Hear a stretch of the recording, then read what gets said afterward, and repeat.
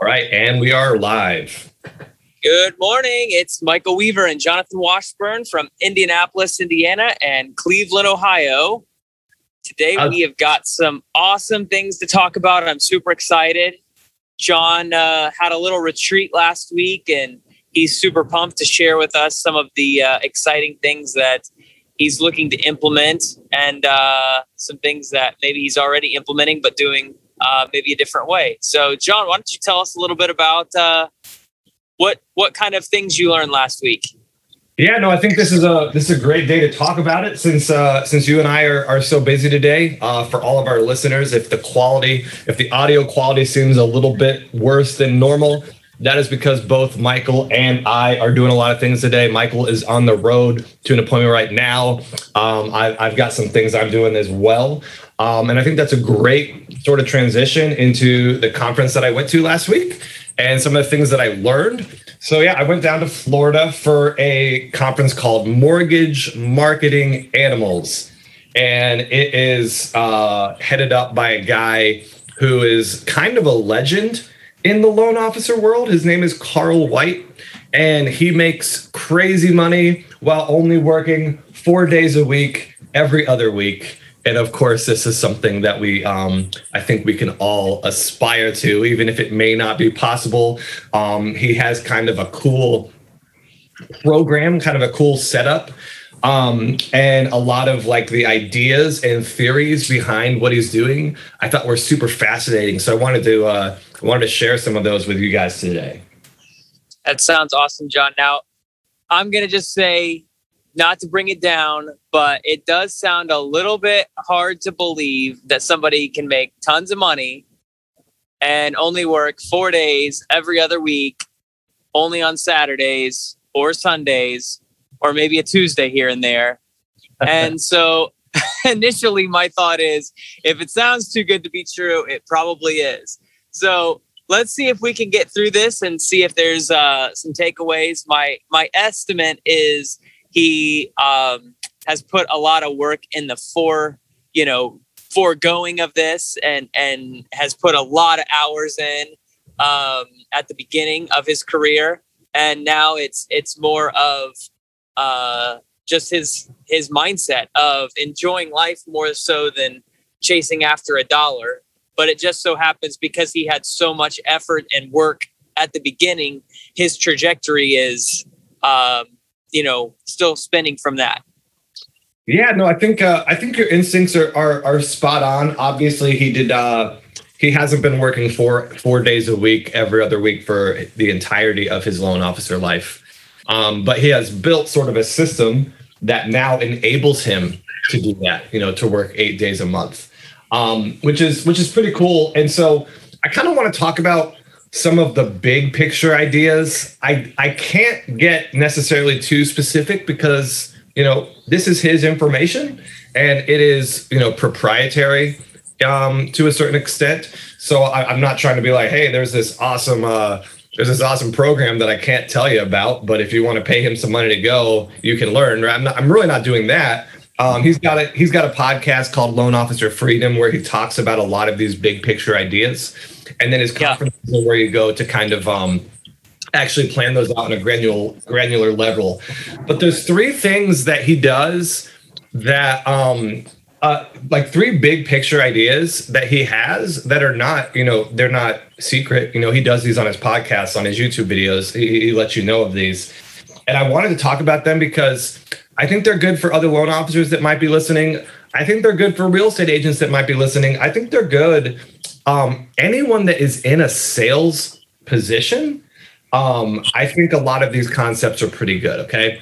Awesome. So the first concept that I wanted to drill down on is his idea of the triad of awesomeness. And if that doesn't sound like some sort of like sketchy pyramid scheme, I don't know what does. But let me explain it. Let me explain it a little bit, clearer, and you'll say, okay, that's a catchy phrase, and it actually does make sense. So the triad of awesomeness is this. Think of like a Venn diagram with three circles. Okay, three circles in the Venn diagram. In one circle, you have things that you like to do. All right. So, and this is specifically related to your job. So there are things that you as a realtor, I'm sure, like to do. And there are other things that you as a realtor dislike doing, right? But you got to do them because you're a realtor. Okay. So one circle on this Venn diagram is things you like to do. A second circle is things that you are good at, right? So there's a lot of things as a realtor or as a loan officer that you might be good at, and there are other things that you are going to be weaker at. And then there's a third circle, things that make you money. All right. So we have things that you like to do, things that you are good at, and things that make you money. And like all Venn diagrams, these circles will intersect with each other, and there will be a small triangle right in the middle. And this will be your triad of awesomeness.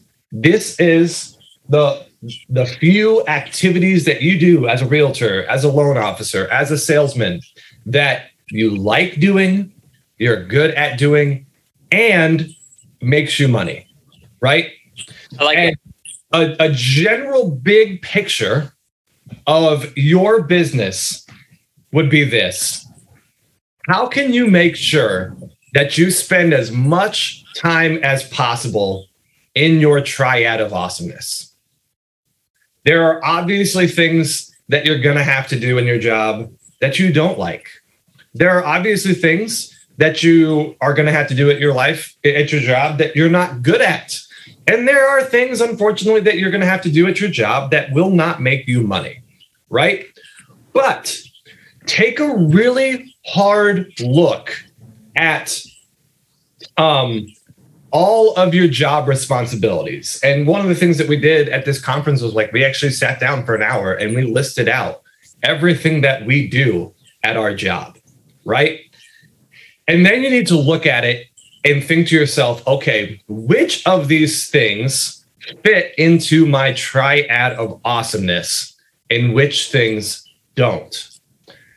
And when you start thinking about this, you start realizing just how much time you spend on things that aren't all three of those. And sometimes they aren't they may not even be any of those, right? As an example, thinking about myself, okay? I was a history major in college. I wrote for the Indiana Pacers on the internet for 10 years. I actually went to Miami for the playoffs one year and asked LeBron James a question on ESPN, right? Big basketball fan. I love writing. Okay. That's something that I genuinely love to do. This is unusual, right? But I wrote papers in college. I wrote on the internet. I like to write. I love to read. I love to write. Okay.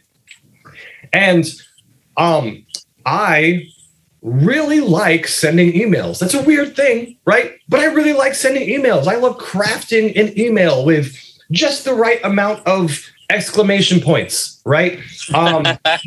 With good grammar throughout. I like to impress the other person. Oh wow, this person is very well spoken and uses lots of great grammar and punctuation, right? So I like writing emails, and this takes up, if I'm not careful, this can take up a huge amount of time of my day. I'll receive anywhere from 300 to 500 emails every single day. I will respond to many of them. I like writing emails. The thing about them is, and I feel like I'm actually pretty good at writing emails. The thing about them is, that's a lot of time that is taken up in my day. And it's really not something, when I had to be honest with myself, that's bringing me a lot of money. It's not typically gaining me a lot of money. They've done studies on this. What's the most effective form of communication with people? Face-to-face is by far number one.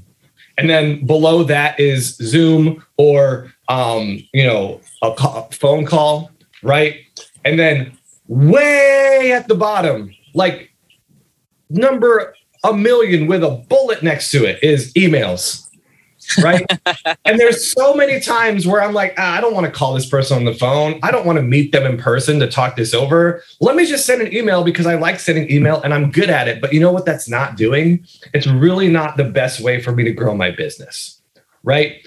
Compared to, every time not every time, but often when I meet somebody in person, right? When I have a good conversation with someone, when I get to know them, I will far more often wind up leaving that conversation, that face-to-face conversation, with more business, right? And so I need to zoom out and take a big picture, like bird's eye view of my business and find out, okay, what can I do to spend more time in that triad of awesomeness? Because I like meeting with people too. It's just harder than, sending a quick email. But what can I do to spend more time in this area of things that actually I like, I'm good at, and they bring me money, right? And there's a lot of things about your job that you might like and that you might be good at that just don't bring you that much money. And it might be okay to do those things, especially if you have like a passion for that type of thing, right? Definitely would not ever tell anybody that you should only ever do things in life that make you money. But if you're thinking about your business from like a growth perspective and you have 40 hours in a week, LOL, wouldn't that be nice if we were only working 40 hours a week in real estate, right? Let's say you have 40 hours a week, and you just read it out sometime and you realize that you spent like 48 hours last week doing things that aren't really bringing you money. That's a shock, right? And so the idea here is, if you're doing a lot of things that you either don't like, you're not good at, or don't make you money, or all three, we got to figure something out. Number one, can we cut that stuff out, right? There's a lot of things, if we're brutally honest with ourselves, we can cut it from our daily schedule. We get distracted by things, right? And if you can, you need to, right? Cut that out. But other times you can't. Like sometimes, like I have to send emails. I just do. I get 300 to 500 a day. I'm going to have someone send emails for me, right? But are there things on this list that I can get rid of, or maybe that I can pay somebody else to do for me, so that I can spend more time in my triad of awesomeness? Kevin O'Leary was once asked. Kevin O'Leary is Mr. Wonderful from Shark Tank. If people don't know who he is, if you don't know what Shark Tank is, I highly recommend watching it. It's the best show on TV. It's been the best show on TV for a decade. It is something that it's one of my favorite things, right? And Kevin O'Leary, he calls himself Mr. Wonderful on Shark Tank, and he's the guy that often tells people that their ideas are terrible and that someone's going to squash them like the bug that they are, right? Well, somebody asked him, like, hey, how do you build a business? And he said, well, you have a job in sales. You figure out what is making you the money in sales, and you do that, right?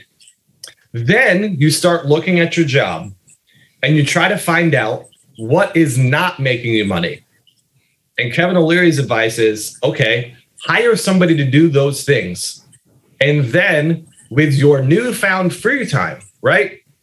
If I found something, if I found 10 hours a week of my life that were not making me money, but I can hire somebody else to do that, I just made myself 10 extra hours. And so with that 10 extra hours, I make more sales. And then now that I'm making more sales than before, try to find something else that's not making me money, hire somebody to do that, wash, rinse, repeat. And that's kind of like the whole idea of this conference that I was at. Figure out what you're good at, what you like doing, and what makes you money, and try to spend as much time as possible doing that.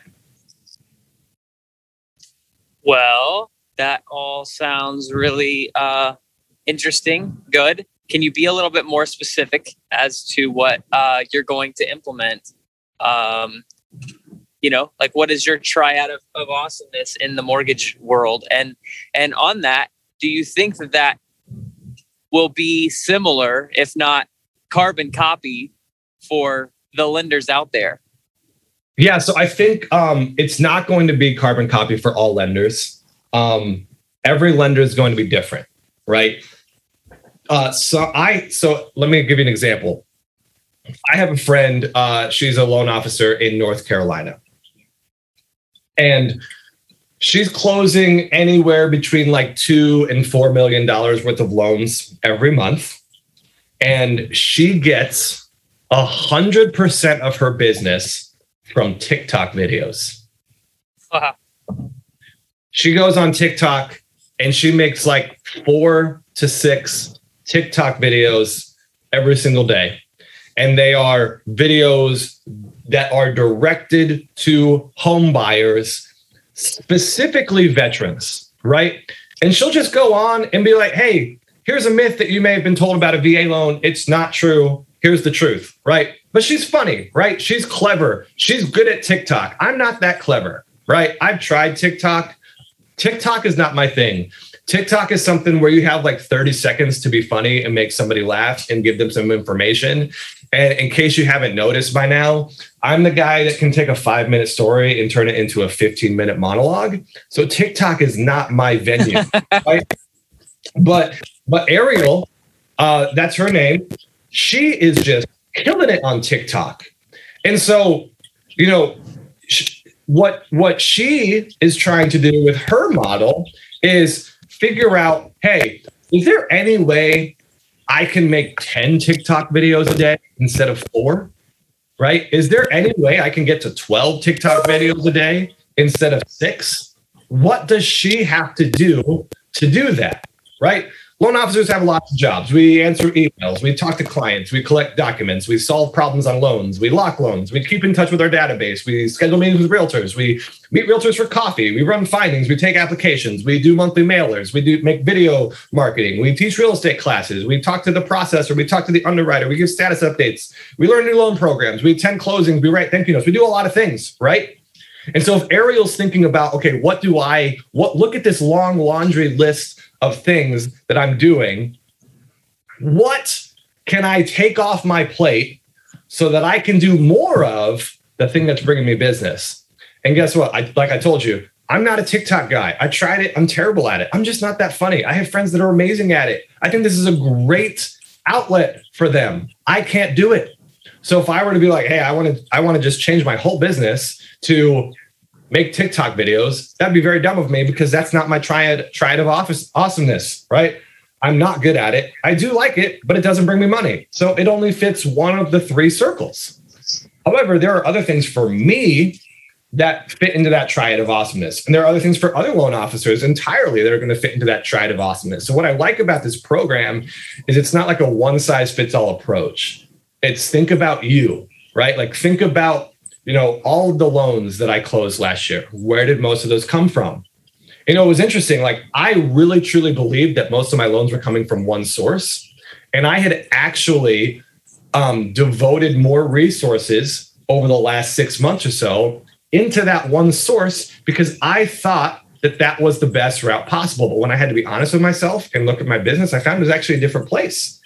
So it's like, okay, maybe I need to, change my strategy here and put my energy into something else.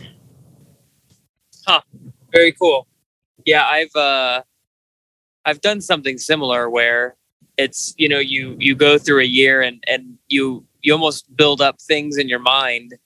And then later on you've, put pen to paper and you're like, oh, wait a minute. It didn't come from the source that I had thought. Or the majority of it didn't. That's funny. I've been there. Yeah. So back to what are some things you're going to be implementing personally? Like what are some things that you like doing? Yeah. So things that I like doing. My brand is the Dean of Mortgages, right? I was a high school teacher and Dean of Students for 7 years before I became a mortgage loan officer. Okay. One of the things that I like doing, that I am good at, and that does bring me money is teaching real estate classes for real estate agents, right? Yep. I have several classes that I teach. I have one that's actually certified as CE in the states of Indiana and Ohio, right? Every time I teach these classes, I meet a lot of new realtors. These are people that could potentially give me business someday. Every time I teach one of these classes, it goes well. I get a lot of gratitude from it. I enjoy doing it. And, there's realtors today that I met at at these classes that I taught that, they'll give me, 8 to 12 loans a year, right? This is like an excellent source of business for me. Right. And what happened during COVID last year is the whole world screeched to a halt, and it got harder to, go to real estate offices with large groups of people and teach these classes. I tried a couple on Zoom. They just weren't as fun. I sat back and looked, and I only taught 2 classes last year. I was like, man, how can a guy that calls himself the dean of mortgages only teach 2 classes in an entire year? Right. Yeah. I'm trying to like self audit myself. Right. And I'm starting to look at everything I'm doing. I'm like, well, partly because I had, decided to focus on other things, but also here's this long laundry list of 20 things that I do that, 8 of them are things that take up 4 or 5 hours of every single day, especially as my business has grown. And I just haven't had the time. So, I am in the process of thinking about hiring an assistant for me that can answer my emails for me, that can answer my phone for me, right? How many times have you called me and I sent you that text? I will call you right back as soon as I get on the other line, right? Right. We're on the phone constantly. And that can be really tough, right? Sometimes it can be 1 hour, 2 hours before I can get back to somebody. And, as a loan officer, oftentimes that phone call is money, right? And Carl White, was telling this story. He's like, if you're sending people to voicemail all the time, like I get it, but you're making it hard for people to give you money, right? So he said, if you hired somebody that was simply able to answer your phone every single time it rung. Oh man, here I was bragging about good grammar earlier. What the correct past tense is. Every time your phone rings, if you have somebody to answer it, how much better will that make your business, right? So, I'm thinking about hiring somebody to help me with my emails, to help me with my phone calls, and, this way this isn't something that, hey, now I don't ever have to answer emails and phones. But you understand that like a lot of times phone calls will come in, emails will come in that aren't super urgent. They're not super pressing, right? They're just distractions. Have you ever heard of the Eisenhower matrix? I have not, actually. So the Eisenhower matrix is the idea that there's 4 categories of life. All right. There are things that are both urgent and important. And then if you go across the line, there are things that are urgent and not important, right? And if you go down, there are things that are important but not urgent. And then there are things that are neither urgent nor important, right? And what you'll find is like if you kind of build your life on the Eisenhower matrix, you want to spend as much time as possible doing the things that are both urgent and important first in your day, right? And what you'll find is like a lot of emails and text messages are urgent but not important, right? And if we can figure out a way to address those without taking time away from what is really making me money, what I like to do, what I'm good at, that's what we can do. Another thing that brings me personally a good amount of business is meeting with real estate agents, right? Meeting them face to face, meeting them for coffee, figuring out what type of business they do, if I'm a match for that, if there's any way I can help them, grow their business, right? Well, how do I meet these people? Well, we got to make phone calls. Well, sometimes I don't have time to make as many phone calls to these people as I would like. But if I can get an assistant who can try to start scheduling some of these appointments for me, that's going to take a huge load off of my plate so that, I can spend more time actually meeting the agents, if this assistant is able to schedule the meetings for me, right? Another thing is I have loan partners that help me with files that I already have under contract. This is something that I implemented about a year ago that greatly helped me because I think what you'll find, I think this is something that both real estate agents and lenders can empathize with. What often happens is that you'll get a lot of business, like maybe at once, right? Like you might have 4 or 5 or 6 transactions going at once. And if you're not careful, you will spend all of your time making sure that those 4 or 5 or 6 transactions close, right? Because that's the most important thing. We got people that could be homeless if we don't, right? And so you'll spend all of your time for the next month making sure that these loans close. And what happens is like you'll have the best month of your year and you help 6 people buy homes or sell homes. It was awesome. And you get this enormous paycheck and you feel good about yourself. And then you look at your pipeline for the next month and you go, uh-oh.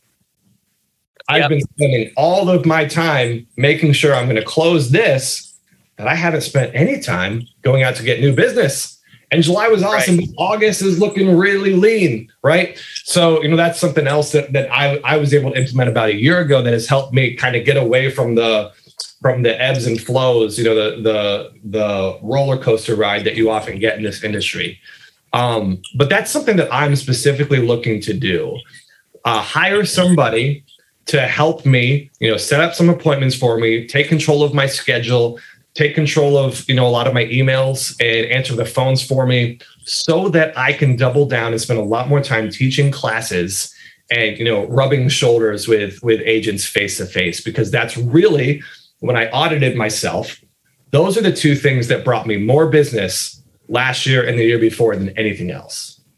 That's really good and exciting. I think, I actually took something away from that. One thing though that I would like, 2 things actually that I would like to bring up. So first part is that you said that you like crafting emails and that you're that's what you like to do and that you have a lot of them. Yeah. So that is something that I found, as well as something is very good for your business, but could be better than. I'm not very good at spelling, so I don't really like going through and maybe having all the grammar issues that you wouldn't have, but I do have.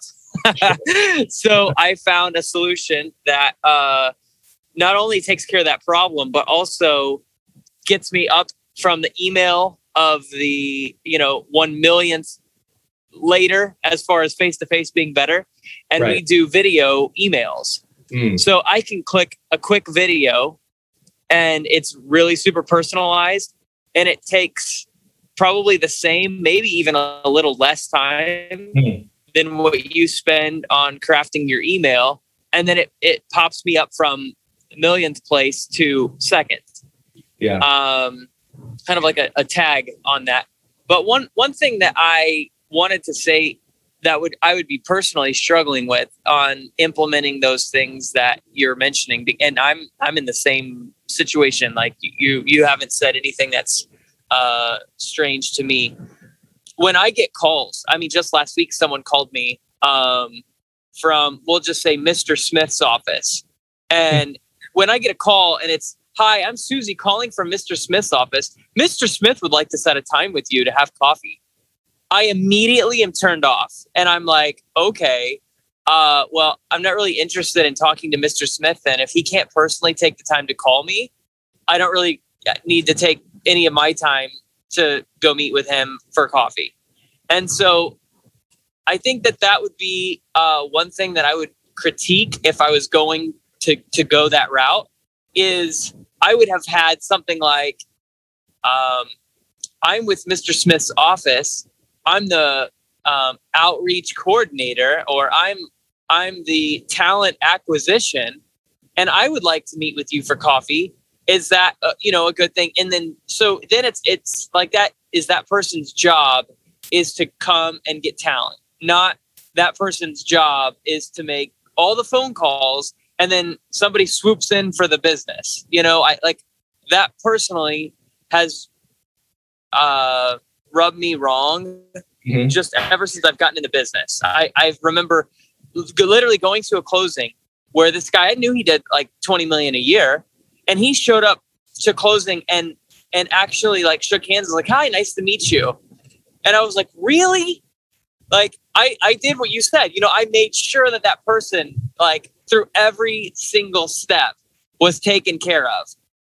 And then he just shows up for closing. Nice to meet you. I had never talked with him throughout the entire process. It was always the assistant. Mm-hmm. And so I think that that's something, you know, I might be an oddball, but I don't think so. When you do hire someone to make those phone calls for you, I would make sure that that is how they address themselves. And then on the flip side, when you have a receiving phone call, you're going to want to make sure that whoever calls in still feels like it's not a call center. Absolutely. Right? Because I've called those people before and you're like, well, is my message even really going to get to them? Because, you know, maybe their grammar isn't great, or maybe they just don't have the presence of, you know, it's the JV team, you know, they want to speak with the varsity team, not the JV team. And, so that would be my only thing. And a part of that is, you know, letting go, right? Like part of somebody might say, well, you're just, you know, a control freak and you've got to have your hands in too many things, maybe a micromanager or something like that. But those are just little things that I noticed that until I could get something that would be, it would fit into those kind of categories, that would hold me back. Sure. Yeah. So I think you've made two really good points here that I kind of want to agree with, but also respond to. Okay. Uh-huh. The first thing I would say is everybody's different. And, you know, if I meet with 100 people, right? If I meet with 100 people that I'm trying to make a sale to, yeah, 25 of them are never going to buy what I'm selling, no matter what, because something about me is going to rub them the wrong way, right? And then another 25 of them are probably going to buy whatever I'm selling, no matter what, because they like me, right? They like me and I have something for them. And then there's a group of 50 that like can go either way, right? Depending on their mood, depending on how well I present myself that day, how well I sell that day. You know, it could kind of go either way in that middle group of people. I think it's important to understand, like, just like in general, we should probably try to spend our time trying to get to that 25 that like us, as opposed to trying to necessarily sell the 50 that could go either way, or convince the 25 that don't like us that they should like us, right? So yeah. To say that, what I believe is there are going to be other people just like you that are turned off by receiving a phone call from an assistant. I totally understand that, and I agree with it. Let me tell you this, though, right? I have a dentist appointment tomorrow with Dr. Fiorito in Menor, Ohio. Yesterday, my wife came in and she said, hey, Dr. Fiorito called just to remind that your appointment is tomorrow at 10:30. I said, okay, cool. And then I thought about it. I'm like, did he really call? Really? I said to myself, Dr. Fiorito has like 4 offices here. He's a busy man. You know, every time I go into the dentist, I talk to him for like 2 minutes at the very end of the thing, after I've talked with an assistant, after one of his dental hygienists has cleaned me, after somebody else gave me an x-ray. And then at the very, very end, he comes in and he reviews the x-rays for like 30 seconds and says, yep, everything's good here. Or he says, nope, there's a problem here. We got to fix your teeth. Right. And I leave every 6 months. I leave and I say, wow, Dr. Fiorito was awesome, when I spoke to him for like a minute at the end. Right. And I asked my wife, I was like, Dr. Fiorito called you? She said, yeah, he called. Your appointment's at 10:30 on Friday. I said, Dr. Fiorito called. Yes, Dr. Fiorito called. I said, Anna, did Dr. Fiorito, the owner of these 4 clinics, actually talk to you on the phone? She said, oh, no, it was his assistant. I don't remember her name. And I was like, okay, well, that explains a lot, right? And so there are people just like you that will be turned off by getting a phone call from an assistant. And there are other people that they will receive that phone call and just assume that I've given them a call, right? And so I think it's important to understand, like, when we're doing sales, we're going to have a lot of losses, right? I'm going to sell my product to 100 people and 75 are probably going to say no, right? They just are. It is what it is. But when I find those 25 that will say yes, that's when it works well. The other thing I would say is, yes, this idea of letting go. I am also a micromanager and I want to control everything about my process for a couple of reasons. First of all, I'm just sort of OCD, right? So like that's just like something I don't like letting go in general. But other times, like it's this very real and possibly truthful idea that, well, if somebody else does this instead of me, they will do it worse than me. Right? I think this is a fear that all of us have. Yeah. And so I think the key here is not simply getting someone else to do the things you dislike doing. Right? There's an old sales book called Eat a Frog. Right? And this guy liked to say that the things that you disliked doing at work, those were your frogs.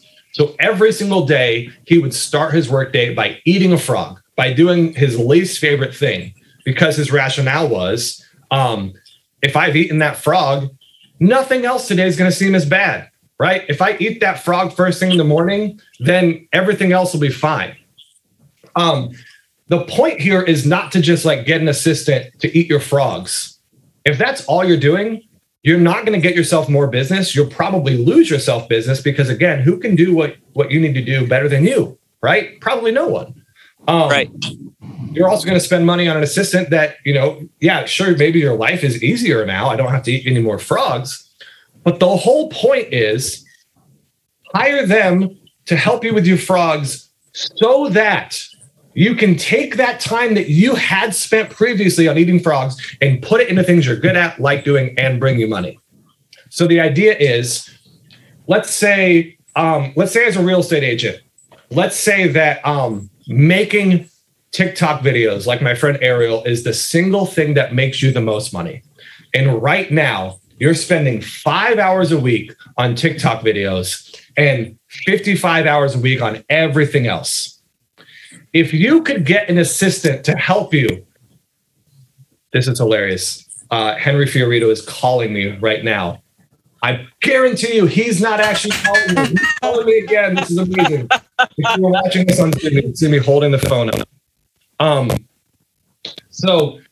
The point is, if you're spending 20 hours of your work week doing other things that aren't bringing you money, and you were able to hire somebody to do that 20 hours, and now all of a sudden you went from 5 hours of TikTok videos to 25 hours of TikTok videos a week, would that make you more money?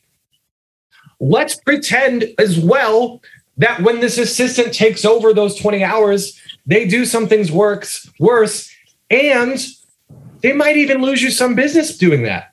Would it still be better for you to go from 5 hours of TikTok videos to 25 hours of TikTok video? Would the end result still be positive? And the idea is usually it would be. Now, if I just hire somebody to do that 20 hours so that I only have to work 35 hours a week, I'm not going to make myself any more money, any more business. I'm probably going to lose some business because now I'm outsourcing things. But if I can take that newly found time and turn that into things I'm good at, like doing and making money, that is the key to this whole sort of model. I love it. I really think that that's been an encouragement and definitely an eye opener for some things that I want to personally start to look at implementing in my business. So thank you for sharing.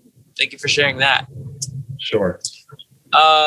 So where do you think that you're going to get your assistant? Are you able to pull from someone that you currently have working with you, or like in your organization? Do you think you'll have to hire somebody that you know locally, or do you think that you might do the VA, the virtual assistant thing where you pay somebody in a different country?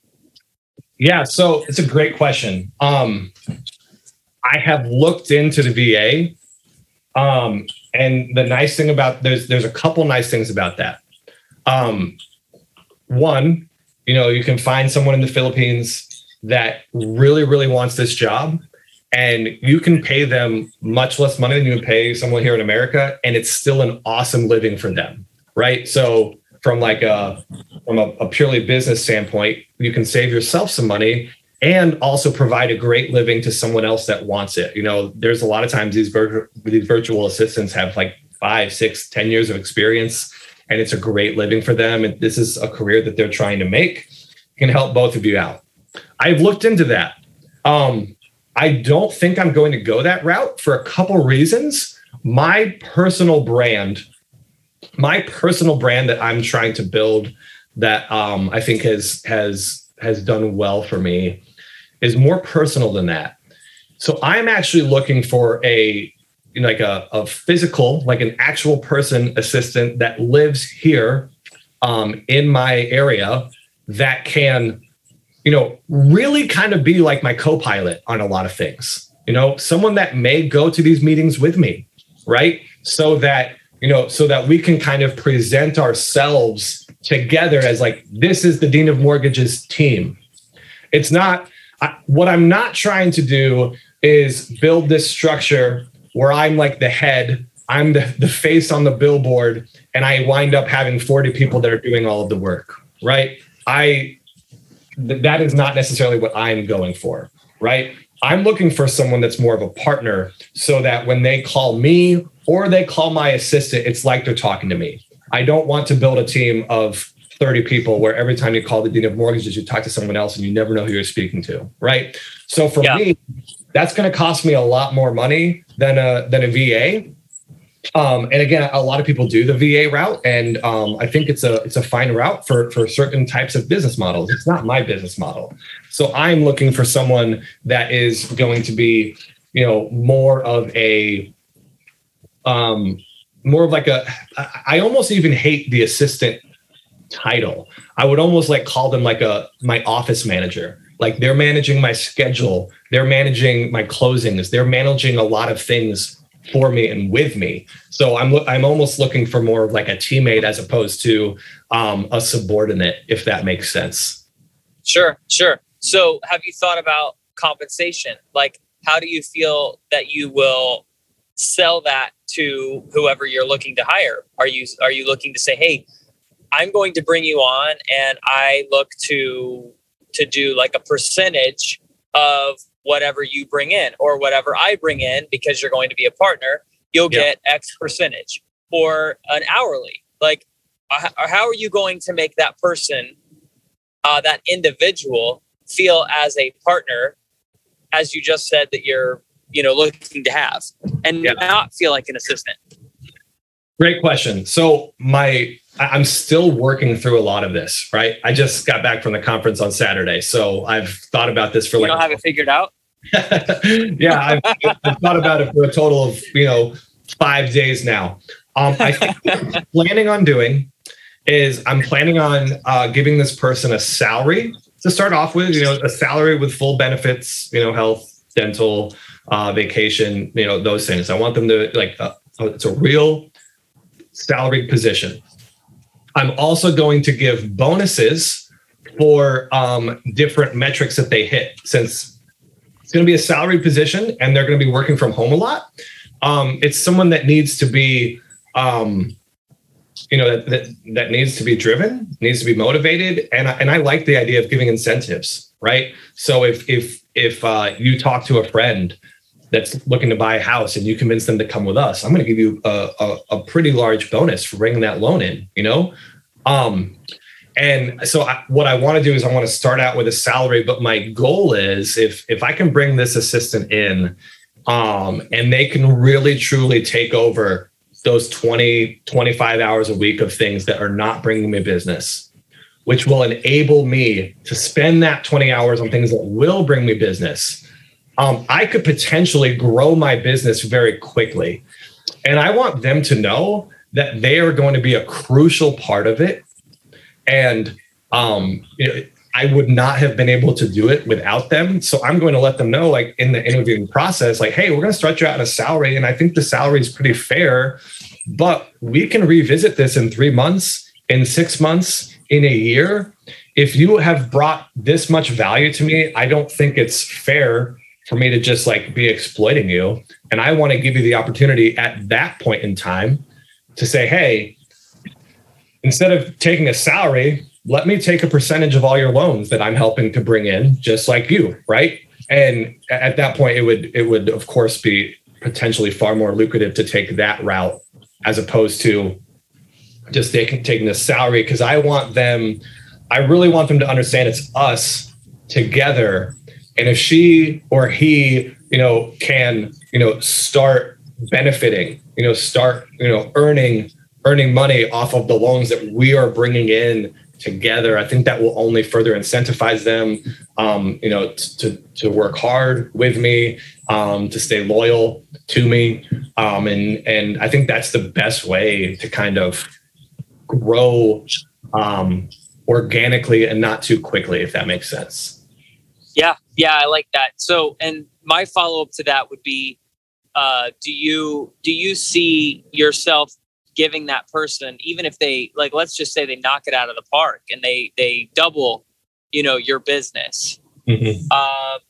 Do you really feel that in 6 months you would bring them on as sort of a partner? Or do you feel that, it's taken you 6 years to build this brand and they've got to put in, even if they have like one really, really great year, you would want to put them through sort of like the testing, and really work through some of that.